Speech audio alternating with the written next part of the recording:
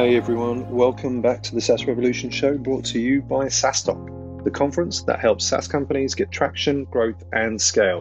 I'm your host, Alex Thuma, and I'll be looking at what it really takes to build and grow a SaaS company today, and how founders and entrepreneurs stay healthy on the journey.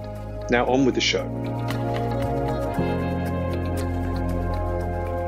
Welcome to the SaaS Revolution show, David Apple, Head of Customer Success and Sales at Notion. Well, welcome, David. Thanks. Great to be here. Good to catch up with you. So it's been, we met last year, or caught up last year in San Francisco when we were doing SaaStock West Coast, when we were able to run in-person conferences at the time in a pre sort of coronavirus world, and actually, I guess, known each other for a few years, and you've been attending or speaking at a few SaaStock conferences in the past. So nice to catch up after less than a year. How are you, first of all? How are things in San Francisco with obviously everything that's going on with coronavirus? Yeah, I'm doing it, I think, as well as I can be doing. This is my 5th week working from home now, so I'm growing out the beard and haven't had a proper haircut in too long. And adding to the stress for me personally, my wife is due in less than 6 weeks, so with the situation in the hospitals, it's always a little stressful. Yeah. But besides that, I think feeling positive. I'm fortunate that my family and I are healthy, and also fortunate to be working for a company, Notion, that will survive the crisis. And so overall feeling gratitude and stress. Gratitude and stress. All right, good stuff. Well, look, David. Obviously, I know you, but for our audience, we got some insights that you're in San Francisco, that you're expecting a baby, that you've got 5 weeks of facial hair. But who are you? Who is David Apple as a person, and how have you ended up, in San Francisco working for Notion? What's a little bit of your background and your journey? Sure. I'll keep it. I'll try to keep it relatively short, but so I'm actually, I was born in the US, but I grew up in France, so I'm a dual citizen. And I went to university to study mechanical engineering and worked as a mechanical engineer for 8 years of my career in France and in London. Then I did an MBA because I wanted to get more on the customer-facing side of things. And after my MBA, I moved to Israel, where I started working in tech. My first role was implementation, where it married kind of the technical experience, like the mechanical engineering, with the business side. And then I evolved towards a sales role. I ended up VP sales of that startup. It was a great 2 years. Then I moved to Barcelona with an ex-girlfriend of mine, and just got lucky and met the founders of Typeform through a mutual friend. And then kind of was at the right place at the right time. Joined Typeform to run sales. At Typeform, our biggest challenge was actually not top of the funnel, but rather retention. So the founders asked me to refocus and focus on customer success and how to figure out how to retain our customers better, which was an amazing journey for those almost 5 years. The last year of that was after we raised our Series B at Typeform. We decided to open an office in San Francisco, and the founders asked me if I'd be willing to move here and open up the office. So I did that for a year. And long story short, I was fortunate the COO of Notion was hiring for sales and customer success and had heard somehow good things about me, and reached out to me, and Notion just felt like too good of an opportunity to miss out on. So I've been at Notion for the past year. My role when I joined was sales and customer success. The first year I was fully focused on sales because we didn't have enterprise customers. It didn't really make sense to build out a customer success team without enterprise customers. And the first year went better than expected. So now we've built out the sales team, and I'm refocusing now away from sales. We have a great sales team in place, and I'm focusing now on the customer success side of things. Okay, awesome. And for those that don't know Notion, what is it? Give some background into what it does, how old the company is, the size of the company, is it venture-backed, and so on? Sure. So when I joined Notion, there were 13 of us. That I had used Notion for 2 years at Typeform before I actually bought it at Typeform, before I joined Notion. So I was familiar with the product. It's a really great product. It's basically an all-in-one workspace where you can have your notes, your docs, your tasks, your projects, and kind of like your whole internal knowledge base or wiki. So I ended up using it for everything at Typeform, and excited to join them. The company has grown in the past year from, as I mentioned, 13 to there's a little bit under 50 of us now. We don't share our revenue publicly, but we recently, just last week, raised a round of investment where we raised $50 million at a $2 billion valuation. So it's, again, I just feel very lucky to be part of this journey. Having joined early and seen, I was the first hire for sales and customer success, which was the same case at Typeform. And yeah. Anything else that I forgot? No. I think that's good. You seem to have a nose for a good company and good timing as well. And you love a product-led growth company. So both like Typeform and Notion are great platforms, and certainly from a user experience perspective. Yeah, actually, one thing that's really interesting about both of those companies is they're both have a freemium model. So very bottoms up, people can start using it for free. And once they get value, they can choose to upgrade to get more value. And what else was I going to say about them? Yes, they're both horizontal products. So in the sense that, if you're buying, I don't know, a marketing automation tool, your persona is the VP of marketing that you're trying to sell to. At Typeform and at Notion, everybody from the company can use those tools. So it presents a larger opportunity because you can sell to everybody, but it also presents a larger challenge of like, who do we market to? Who do we build features to? What's our sales pitch? Stuff like that. Awesome. So we want to, you've given us there a bit of your background to Notion and the story of you joining them, and also, I guess, the growth and, incredible valuation of, on that last round, to a team of 50 people at a $2 billion valuation company. But I think it goes to show, again, I think just in terms of like the excitement around the product, the company, the great product itself, and kind of seeing that kind of grow. It's definitely like, I would say, like the hot company, hot SaaS right now, in my opinion. So we picked a winner. We're yet to see if you guys win, but you're certainly kind of on that path. So as you said, like, you've built out the customer success and sales function, more focus on CSM at the moment, and obviously your background and in customer success is second to none. So we want to really talk a little bit about the return of investment of a CSM, and kind of get your views on that. And so if you want to kind of share that, and let's kind of take that from there. Yeah, I have a controversial opinion around the ROI of a CSM. I wrote an article about this, but I believe that nobody is able to calculate or can calculate reliably the ROI of the CSM.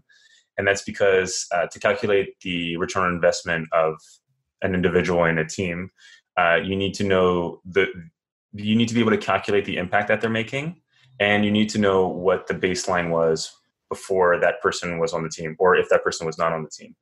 And we can go into more detail, but basically, I don't think that we are able to calculate that baseline, and I also don't think we can capture all of the impact that a CSM makes. With that viewpoint, how do you start to scale a CSM sort of organization? So the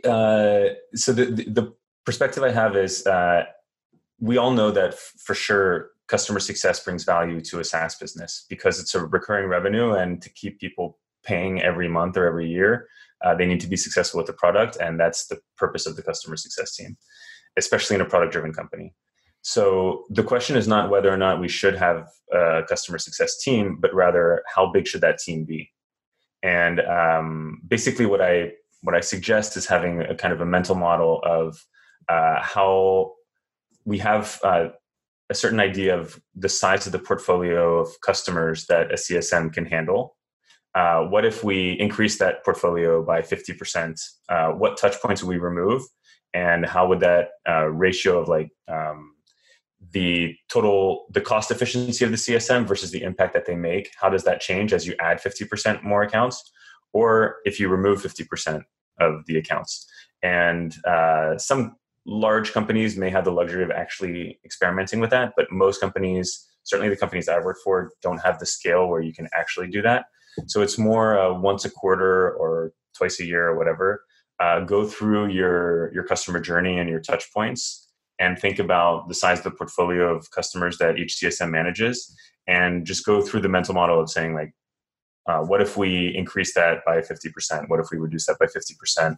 And then remove touch points, add other touch points, and basically aim to be as cost effective as possible while not removing the whole impact that you can make. Within Notion, if you're kind of happy to share, then so you came in to head up customer success and sales. What did the team look like? Did you inherit a team? Were you the first hire within that space? And then how did you go about then over this last year building out that team? So I was the first hire, which is exciting and also challenging because there's literally everything to do, from the first sales pitch to choosing a CRM to changing CRMs to signing up for Calendly, everything. I think that the first question I asked myself was, what does my focus need to be? Because I'm alone and therefore there's only so much I can do. Should my focus be on expanding our existing customers? Should my focus be on landing new customers? And should my focus be on landing new customers that are kind of low friction to land? So we have a team plan and we were building an enterprise plan. Should I be focused on selling the team plan or the enterprise plan? And ultimately what we landed on after a bunch of back and forths was my unique focus was landing new customers onto our enterprise plan. If I landed a deal on the team plan, I didn't even report it. I would consider that to be a failure. And the goal was to learn why I was closing certain deals and why I was losing other deals so that we can continuously iterate. I guess the mindset was, if we're going to be a large successful company, which hopefully we're on the track of being that now, we need to figure out how to go up market. We need to have an enterprise sales motion, as the great companies, like Slack and Zoom, they all do that very well. And that's part of why they've been so successful. So that's why my focus was that. So it was less about maximizing the amount of revenue I could actually generate and more about how do we learn as much as possible in the short term so that we're setting ourselves up for success in the long term. Were there any specific sort of retention challenges that you've sort of faced and then solved problems? Or has it been pretty, once you've got a customer, they're just kind of sticking around and growing? So again, I think in the idea of focus, retention is obviously something we could work on, but our net retention is actually above 100%. So it didn't feel like a big problem, or B, that I could make a clear, measurable impact by focusing on that. So rather than doing dabbling in all the different areas, I just said I'm not even going to think about that yet. And only now am I starting to think about those things a year later when I'm focused on customer success. Is it typical that somebody, let's say, of your seniority, comes in as that first hire of customer success and sales? So isn't it normally you get somebody maybe a little bit more kind of junior or generalist and so on? But what was the rationale there for Notion to hire you? Yeah, I think it's abnormal from both perspectives. So maybe I'll share both of my perspectives. One is I was a VP at the two previous roles I was at. So I have certain expectations in terms of compensation, and often startups can't afford that or don't want to pay that yet. So it makes more sense for them to hire somebody a little bit more junior and maybe have somebody that's more experienced as an advisor that can just pop in every once in a while and make sure things are going on the right track. So that's a little bit of normal, but Notion, when they hired me, were already profitable and therefore could afford a little bit more than the average startup at 13 people. And then from my perspective, I'm a little bit weird as well, in the sense that my favorite, I think there's like my favorite part of the journey I had with Typeform. I joined Typeform when there were 15 people as well. My favorite part of the journey was building at the beginning. And I think, of course, there's an ego thing when you build a large team. At Typeform, my team was 40 people. And I also love managing people and motivating them. And so I enjoy that part of the journey, but really my favorite part is the early stage. So I didn't see starting as the number one person as a negative. I actually saw it as this is like an amazing opportunity that literally only comes around once per company. So that's why I jumped on the opportunity. But I think most people who had been a VP at a larger company might see that as too risky and might prefer to wait a little bit longer after like a Series A or Series B to join. What I'm seeing a lot of at the moment, given in terms of like companies leading themselves through, these kind of strange and uncertain times, a lot of the kind of good advice or one piece of advice that often stands out is around talking to your customers, and even more so at this time. Is this something that like Notion has adopted? And then how do you go about that? Because I imagine that you have thousands of customers from, small people or small businesses through to the bigger businesses. So do you only talk to the big guys, or like how does it work? Yeah. I'd start by saying that at Notion, we have a really great culture, which starts from our founders of they really are obsessed about knowing what our customers want and what the feedback is. And we have this great feedback loop process between all the teams and the founders, and mainly the product team, so that we're always, the voice of the customer is always something that's present. We even have Sesame Street stuffed animals that we put in meeting rooms, and they represent our customers, so that we're like, the customer's always in the room and we should always be thinking about them. So definitely something that we think a lot about. And I think, I imagine a big part of the early success before I joined of making a great product that people love. And then, so when I joined, the first month I just scheduled a lot of calls. I think it was just under 50 with customers to learn what I could learn about them and about our product. And so the customers I chose to speak with were the customers that were most relevant for what I was trying to learn. So it tended to be the larger customers. When I also trained on the support team, I was supporting all types of customers. So I still learned from everybody. But because my focus was on how do I close large deals, I tended to speak with larger companies to see what was working for them with Notion, what wasn't, and what features they were missing, stuff like that. I've just kind of seen anecdotally and heard, and I haven't necessarily spoken to too many companies that are necessarily kind of going through this, but like, again, like through these times, like one thing like a lot of businesses are doing are cutting costs, right? And with that, they're looking through the SaaS tools that they use and like seeing, which ones are kind of critical, but we're cutting costs across the board, and so therefore there are a lot of SaaS tools that then are probably suffering right now, a lot of churn, and I don't know if you're seeing that again, like through the ecosystem in San Francisco, but have you got any kind of like thoughts and advice in terms of what companies could do to mitigate against that? Is there anything that you can do? What are your thoughts? And has Notion experienced any of these kind of problems? So we're pretty, again, fortunate at Notion that Notion is a very sticky product. Once you've implemented it, you have all of your documentation in there, and you're kind of less likely to want to churn.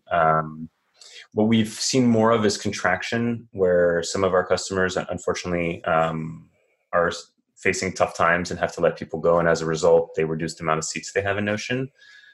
We haven't seen a large increase in churn as of yet, but I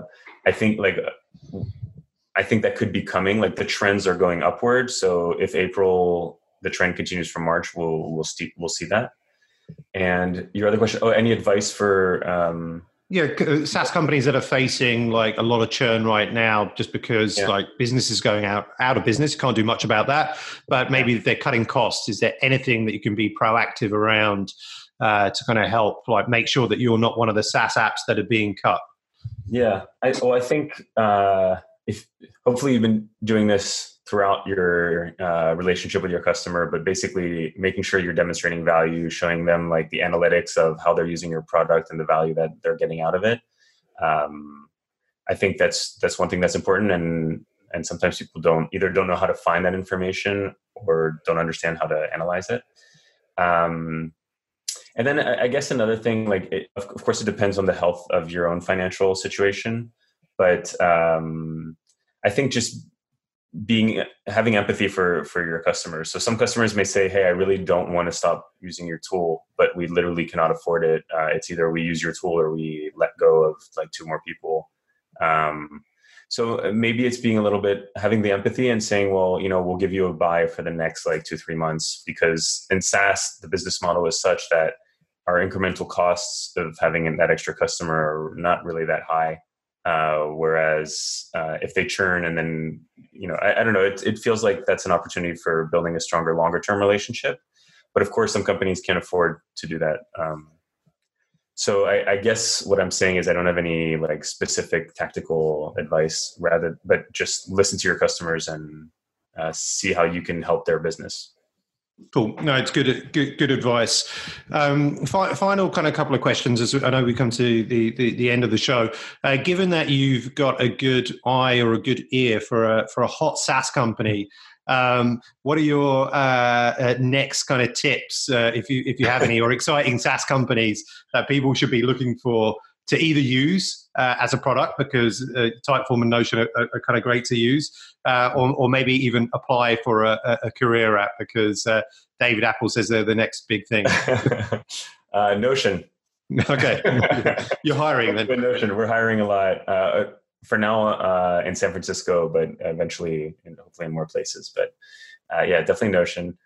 I think there's a lot of great products out there that I admire. I really like what the team at eFounders does, the team out of Paris. They've built a lot of great products, and there's a few more that are just coming out that I think the concept is exciting. Yeah, then the rest would be our competitors, so I don't think I'll mention them. Okay. All right. Fair. But thanks for asking. I think there is a part of like I love beautiful products and products that I feel have helped me, but there's a huge part of luck in this. I joined both Typeform and Notion before they raised an official round, and so it could have really gone either way. The company I joined in Israel didn't go well, and I think I got lucky. 2 out of 3, not bad. Two good ones. And the kind of final question, and I'm sort of tweaking it. I have to say, how do you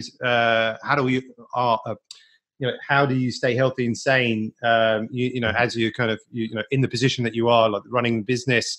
In this instance, I'm going to say, how do you stay healthy and sane in times of being in lockdown and like coronavirus and so on? So, what have you been doing? What's your way to stay fit, both body and mind? Yeah, great question. I failed my first 2 weeks and then realized that I had to change things, and I've been better since then. I think what I've learned, there's a few things that I've learned. One is the first week I would just, normally you have a meeting, you get up from your desk, you go to your meeting room, you come back, like you're kind of moving around. At home, you're always in the same place. And I would sit for like virtually 8 to 10 hours straight, except for like a bathroom break and a lunch break. And that's not good. So I've been forcing myself to get up more often. I also have started more of a routine of getting up a little bit extra early, doing like some morning stretches. And also mentally, I stopped thinking of this as like, how do I survive this week? And it kind of like, if you're in survivor mode, I think you're kind of waiting for that light at the end of the tunnel, which we never know when that's going to be. And that's a little bit frustrating. And I think it's exhausting if that's the mindset. Whereas I've shifted my mindset a little bit more to, I don't know how long this is going to last, and I'm just going to make the most of this and set this up in a way that I'm enjoying it rather than I'm just surviving it. So I went to our office and grabbed my office chair and monitor and set up a nice desk for myself, and I just feel a lot more comfortable now than I did in the first couple of weeks. So those would be my that's my own personal experience. Yeah. Well, no, appreciate you sharing that. And I mean, similarly, that first week where everybody went remote, I noticed myself and a lot of the team were complaining about how tired they were and the headaches and stuff. And because we, as you said, we're not moving around, we were just sitting down for 8 hours and not taking enough breaks and being on video calls all day or whatever. And it was just exhausting, right? Even though we weren't physically moving as much, it was making everybody more tired. But we've got a lot better at that. And I've incorporated a bit of a routine, into my day, ensuring like morning exercise and taking a lunch break with the family, even if it's for 30, 45 minutes, and trying not to work all hours as well, right? So, give a bit of see the family like after work. So that's important. That's good advice. So my wife and actually my mother-in-law are here. And so it's easier for me to like get up and just spend time with them. I have a lot of empathy for people who are like living in a studio on their own or a one bedroom on their own. I think that makes it even tougher. But yeah, having like at whatever time I'm done working and I close my computer and I'm social, but again, virtually, I think that's a really good tip from you. I'm going to change the question. How do you stay healthy and sane in lockdown with your mother-in-law? She's genuinely awesome. I'm not just saying that. She can't hear me right now. Yeah. We're really lucky. She's been like doing a lot of the like house chores. She definitely pulls her own weight, and she's a lot of fun. So you're just worried that she subscribes to the SaaS Revolution show. Well, now I'm definitely going to send her this video. All right, good idea. All right, well, David Apple, it's been fantastic catching up with you, and for you to kind of share your insights and learnings, from Notion and thoughts around CSM to our audience. So, thanks so much for being a guest on the show today. My pleasure. Thanks for having me.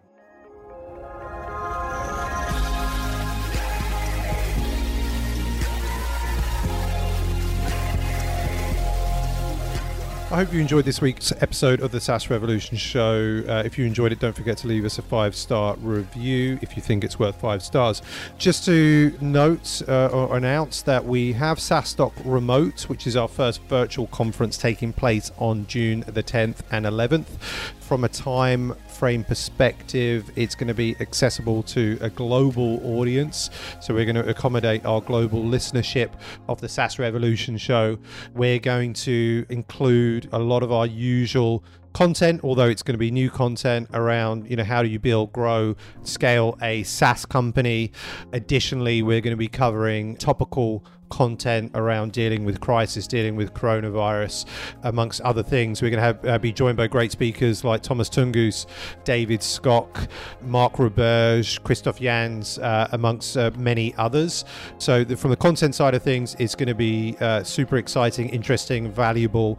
Additionally, there's going to be great networking opportunities. There's going to be a virtual expo. We're going to be doing private roundtables, investor matchmaking, the full startup program. So if you've ever been to a SaaStock conference, expect many of the same things, but also some new and exciting additions. So June the 10th and 11th, that's SaaStock Remote, our first online conference. Go to saastock.com/remote for more details, and we hope to see you there.